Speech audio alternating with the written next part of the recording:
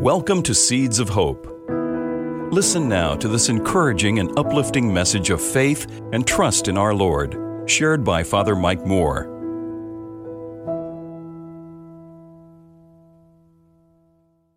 I'm going to start with a little story that's in the book of Genesis.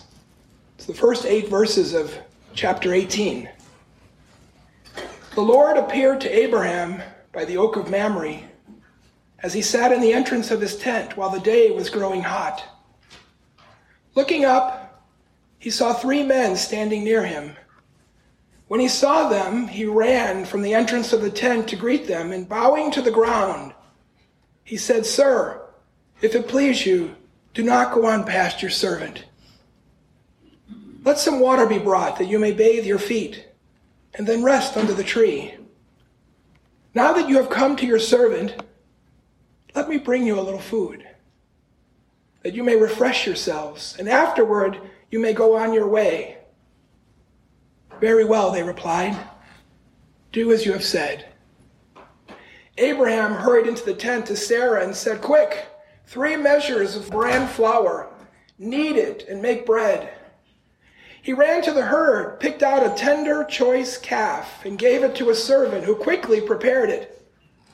Then he got some curds and milk, as well as the calf that had been prepared, and set these before them, waiting on them under the tree while they ate. The word of the Lord. Thanks be to God. Now, the author of Genesis here really wants to highlight the gift of hospitality. Now, I know many of you come from cultures where hospitality is a premier value. And so it is for the Jewish people. You see a lot of that in the Old Testament, and really it's in the New Testament a lot too. I want to point out a few things about this passage. In chapter 17, which is right before this one, we hear twice that Abraham is 99 years old. And here's what we hear about Abraham. When he's sitting at the tent, at the entrance of the tent, it's almost as if the author is telling us he's waiting for somebody to come. And then when he sees these 3, he runs to them. Now, the first thing I thought of was, 99 years old? And he's running? This guy's in great shape. Not only that, he hurries into the tent to see Sarah. Then he runs to the herd. So underlining how enthusiastic he is about this opportunity to serve these 3. And then what kind of hospitality does he offer to them? As soon as he greets them, he says, let's bring some water to wash your feet. As they're walking through the desert. And then he says, sit under the tree here so you can get some nice shade. Then he asks them if he can give a meal. So he asks Sarah to quickly make some bread, take 3 measures, knead it and make bread, goes out and picks a tender, choice calf. He's going to give them his best. Get some curds and milk, and then finally, he's going to wait on them himself. This is hospitality that wows. Have you ever had hospitality that wowed you? I want to tell you a story. It happened a couple of years ago. It's a priest, a friend of mine. It was right before Christmas. And he was leaving the office. One of the other employees asked him, "Father, what are you doing for Christmas?" He said, "Well, you know what? I'm going to take this guy out to lunch. I've gotten to know a homeless man who lives where I walk. And I've gotten to know him over the time. And I said, hey, why don't you go to lunch with me on Christmas?" And the guy agreed. So the employee, when she heard that, she was so impressed by that. She said, "Listen, let me give you some money. Let me take you both out." So she's offering hospitality. So you don't have to just offer hospitality when you're at your house. You can do it anywhere. She wanted to give them a meal. So she gives my friend $100. And he said, "Well, it's not going to cost $100 to go to this lunch place. I'll tell you what. I'll take 50 and you keep 50. I'll help this man. We'll have lunch together. And you offer hospitality to someone else that you'd like to do that with." So you see how it's starting to spread out here? So it's Christmas Day, all the masses are over. I don't know how my friend had the energy to do this, because usually when Christmas masses are over for me, I can't move a muscle. But he went to the lunch place, the man was there, had his backpack, they went in for lunch. And when they walk in, my friend recognizes at the other table is an elderly usher who's been such a wonderful servant of the Lord for many decades. And my friend knew that he was living on a very fixed income. So he tells the waitress when she comes over, I'll cover his lunch too. So you see how the $50 is going to get spent. So then they have dinner, they have the beautiful meal. At the end of it, bill comes, and the homeless man takes a $20 bill out of his pocket. The bill was $17. He said, Father, let me pay. And my friend said, no, I invited you. You need that money. You need that money. And the man said to him, Father, please, let me pay. You don't know what it means that you invited me to Christmas lunch. Let me pay. Now, my friend knew at that moment he needs to let him pay. It's a matter of dignity. So they go up to the counter. My friend pays with the $20 bills. He pays their ticket. And he's starting to work on the other guy's ticket. And somebody in the restaurant, one of the servers, comes running up to him and says, Father, I haven't seen you in 20 years. You baptized my baby. So she says to the cashier, I'll cover his bill. And the cashier said, well, already paid his bill. He's paying for somebody else now. I'll pay for the other person. So my friend walks out of there with $50. To give hospitality to somebody else. You know, that is a story of where hospitality wows. It's beautiful. How it kept spreading. It's really beautiful. So how has hospitality wowed you in your life? And here's the question, though, for us. How can we be like that even more? In our work in the pastoral center or in our parishes? You know, in the 1990s, I was at Christ the King as pastor, and I was starting to get more focused on this idea of welcoming and hospitality. And this is why I call it the foundational virtue. Because unless somebody's been welcomed and feels like you care about them and you want them there, nothing else can happen. There can't be a real encounter. They can't meet Christ in that moment. But when we offer that kind of hospitality, great things can happen. It's foundational. So I called up our HR department here. This was before Joe. I think Tom was here at the time, Tom Schroeder. And I said, Tom, we got workshops for priests and deacons, DREs, teachers, youth ministers. Are there any workshops for our receptionists and administrative assistants? I mean, they're on the front line. Most of the people who encounter the parish or call into the pastoral center, that's who they meet first. There should be some workshops for them. He said, you know, you're right, but there aren't right now. He offered me the suggestion, why don't you go to one of those secular workshops on customer service? So I said, that's a good idea. Remember how those used to come out? I don't know if they still do anymore, but they used to come out $99. You know, you can go to this workshop. And there's like 400 people there. So I went with our receptionist and our administrative assistants because I knew I had to go, because they were telling me, Father, why are we going to this? I knew I had to translate when we were there. And they really had great principles. They said at that time Nordstrom was top, number one. No one was anywhere near Nordstrom in terms of welcome, hospitality, customer service. They also told us customer service is so bad right now in our culture. If you do just a little bit, you're way ahead of a lot of other people. Shouldn't we be the best at this? Because who we're welcoming in our mind and heart, in our recognition, person coming in, they are made in the image and likeness of God. We're not doing this because of profit. We're doing this because we're encountering Jesus. People should be coming to us to find out how to be welcoming with other people.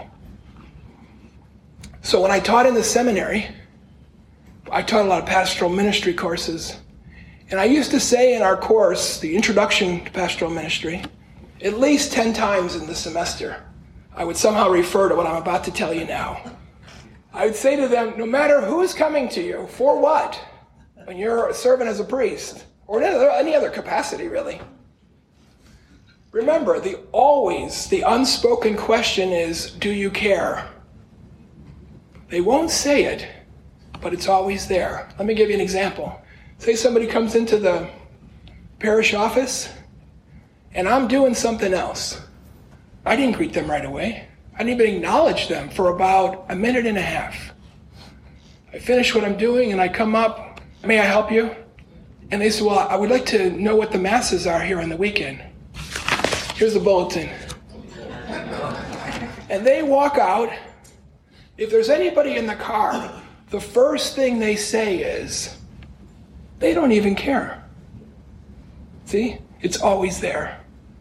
So I told the guys, somehow, some way, in every encounter, it doesn't matter if it's like a trivial thing or a huge thing, somehow, some way, we have to communicate that we care. Now, I don't recommend this. Somebody comes in and you lean over the counter and say, oh man, I really care about you. Because they will run the other direction. No, but it's with our eye contact, it's with our smile, it's the tone of our voice, it's with the time that we share with them. And when they go out, they notice that too. The question gets answered a little different way. They say, that is a really friendly place. I think we just found our home. That's the kind of response you get then. So I'd like to share with you briefly 3 characteristics of hospitality. This is not an exhaustive list. There's a lot more qualities you could put on here. But these are 3 basic ones that I thought about.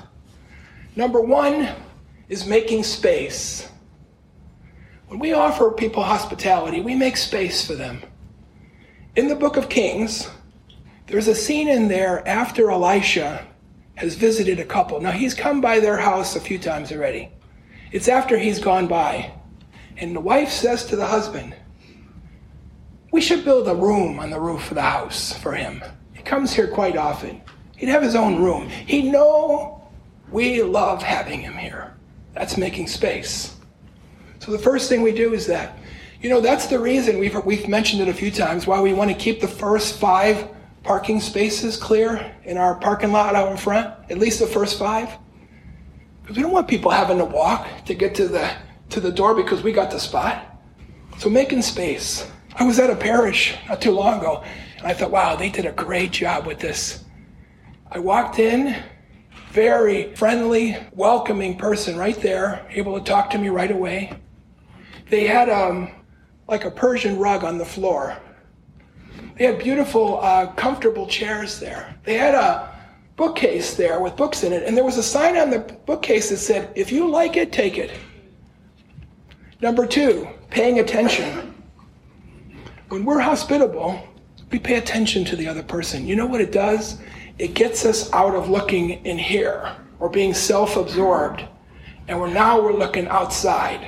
We're looking at the other person, and we're wondering, what can we do for them? So people will say things like that. In my house in Chicago, we didn't call it a living room. The living room was actually called the front room. And it was a room we weren't allowed in as kids too much, because that was the space, right? That was the space for the guests. Well, when people would come over, we would not go invite them into the living room and then say, hey, we'll see you in about 15 minutes, we're going to go work on the dinner. You wouldn't leave them there. You'd have somebody's job is to be there and to have a conversation. You'd ask them if they want something to drink. Well, how about a cream soda? And they'd say, well, we don't have cream soda. And then they would say, many times they'd say, you know what, the store is a block down the street. Let me go get it for you. That's paying attention. And finally, the third one I want to mention this morning is when we show kindness. I think when we're hospitable as human beings, we're at our best. we're at our best. There's a kindness there that recognizes the value of the relationship, the dignity of the person, the importance they have in God's eyes and God's love for them. Those three qualities. But it's not always easy giving hospitality, is it? We know that. We know that every day. You have people who call, and it's not easy. I'll tell you one that happened to me when I was a young priest. The receptionist told me, hey, there's a lady on the phone and she's not happy. And she wants to have her baby baptized. So I was prepared. There was a good message to give to me before I picked up the phone. And she went on right away. She launched into it. If you don't baptize my child, I'm leaving the Catholic Church. She said, you know what that other church did? Because she didn't belong to our parish. She belonged to a parish that was a half an hour away. You know what they asked me? Are you putting money in the basket? Now I'm thinking to myself, I can't imagine somebody asking that question in exactly those words. I think what did happen is this. With some tone, they were greeted with, are you registered here? That's probably what happened. So she was going on, and I was like, I didn't know what to do. But I did learn this early on. In the first few seconds, I make an analysis. Are we on the logical level or are we on the emotional level? If we're on the emotional or the anxiety level, and it's high, there's no use me explaining rules. I knew right away she was on the anxiety emotional level. So all of a sudden, it just came to me, well, tell me about your baby. Silence. What? Yeah, I mean, when were they born? How big was she? Then he started telling me a few facts. I said, how old is she? 6 weeks. Are you sleeping through the nights yet? Oh, no. And then I said, well, congratulations. Congratulations on the birth of your child. And you want to give your child the gift of eternal life. That's exactly what we want. Congratulations. Now I can hear her smiling on the phone. And then I tell her exactly the thing she has to do that she heard on the other call. And she tells me, well, that makes sense. You know, we got to have a little class. This is such an important point in your child's life. Isn't it good to prepare to know exactly what it means? And so then at the end of the call, she says, can I join your parish?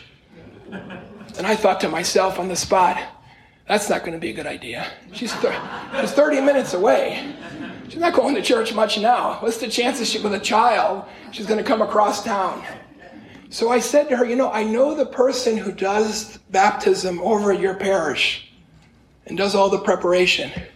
What if I call her up? She's a great person. She would love to talk to you. Just trying to repair that relationship there, because that's where it needs to be. Let me tell you about a foundational story for me. It's told to me by a priest. His name is Father John Fullenbach. He taught in Rome for 30 years. He's a German priest. And I think that's where he lives now in retirement.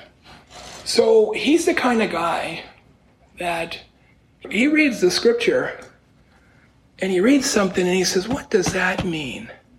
What does that look like? I remember the first time I met him, I picked him up at Tampa International. He was giving a retreat for our deacon candidates.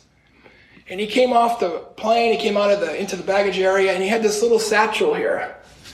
I said, Father, you want to get your bag? It's a week-long retreat. Oh, no, this is all I got. I said, so you got for a whole week? He said, yes, about all I own. Get out of here. So he said, yeah, I don't buy any clothes. I tell my relatives, you want to buy me a shirt? Buy me a shirt. He buys 2 things a year. He buys 2 pair of shoes. He buys a new pair of good shoes, and he buys 1 pair of sandals. I wanted to go home and go through my whole closet after talking to him. So he's reading about compassion and the hospitality that the sisters of Mother Teresa are offering in India. This is at the very beginning, before she became famous. He knew her. So he calls her up and said, Sister, can I come and just stay with your sisters for a couple weeks? I just want to watch and see how you are with the people. He wanted to learn, what does compassion look like? So she said yes. So he went out there. And the home for the dying is not nearly as big as this room. The ceiling is much, much lower. It's kind of dark in there, actually. And they go out every day, the sisters, and they go to look for the people who are dying on the streets.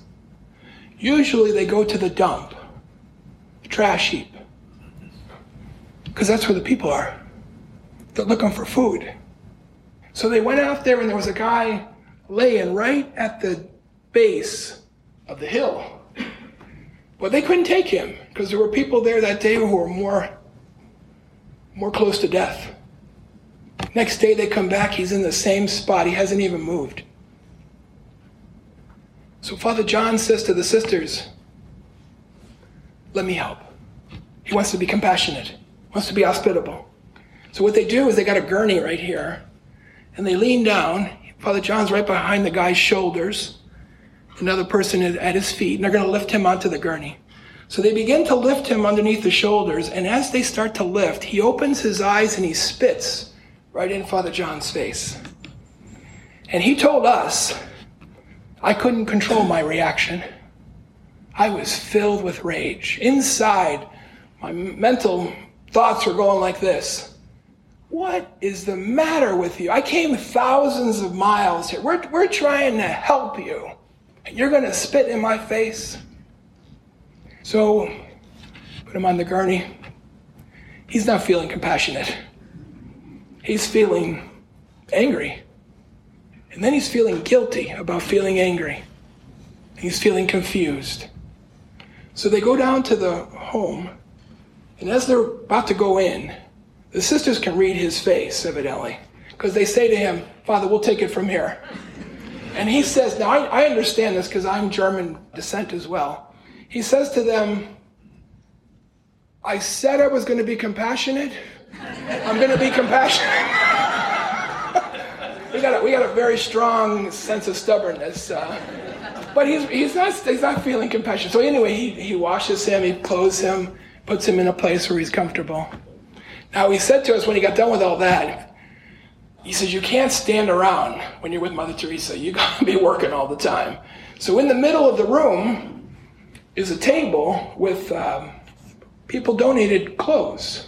What they do is they cut the clothes and then they roll bandages. And so he went over to the bandage table. So as he's over there rolling the bandages, he sees a young nun, right where you are, Katie. And she's trying to give a bath to a little boy. Probably little boys like that high. He's up on a little stool.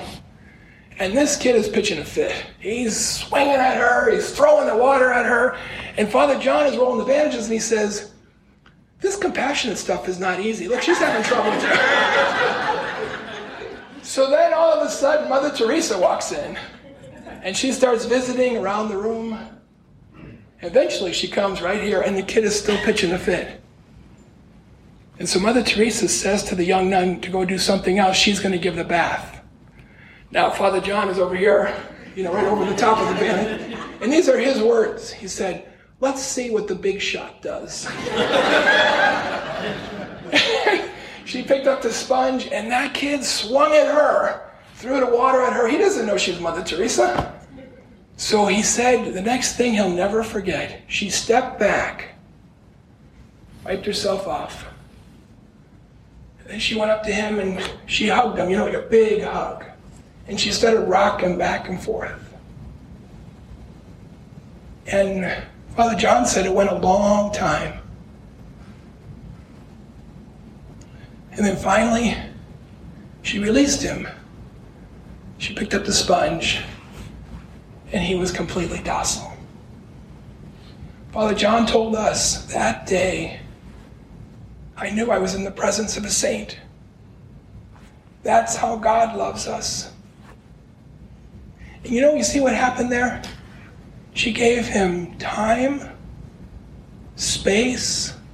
She was totally focused on what he needed, and she was oh so kind. So I think about this story all the time, because for me, it's a mirror and an icon. It's a mirror because many times I'm like what happened to Father John. When people are so grateful, don't you just love serving the church and serving the Lord? You say, this is why I do this, And you might even, that you just love this. It's so fulfilling. But we all have times when either literally or figurative, somebody spits in our face and they don't accept the hospitality. What do we do then? So that's the mirror. As he reacted, I still got to face that in myself. It's a mirror to me. But it's also an icon. And you know, in Eastern spirituality in the church, an icon is a window into heaven, as they literally call it that. And that's what that moment was. He saw into heaven, into the kingdom. That's how we're called to be. So it's an icon for me to also walk towards that reality and make it a reality more and more in my life. So hospitality blesses both ways. You know, Abraham and Sarah, we don't know that they know that that's God. It doesn't say. You can't tell. Did they know? Did he know? You can't tell. It doesn't say it. But they were blessed. They received a son a year later. My priest friend, who, by the way, and he gave me permission, is Monsignor Morris. And the employee who started all that in that big direction is Stephanie Boyle. Two of our employees meet on the way out, and they discover a plan is before them. And they go out. It's beautiful imagery of our whole call. So his blessing was that he was so edified by his friend who paid for that lunch and by all the others who gave hospitality around him.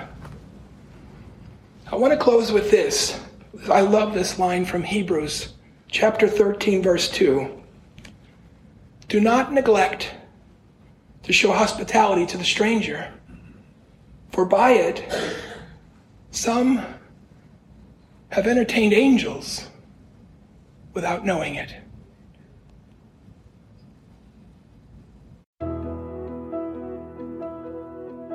If you found this episode helpful, please share it with someone you know. God bless you. If you would like to subscribe to the Seeds of Hope Reflections, just search Seeds of Hope with Father Mike in your web browser or wherever podcasts are available.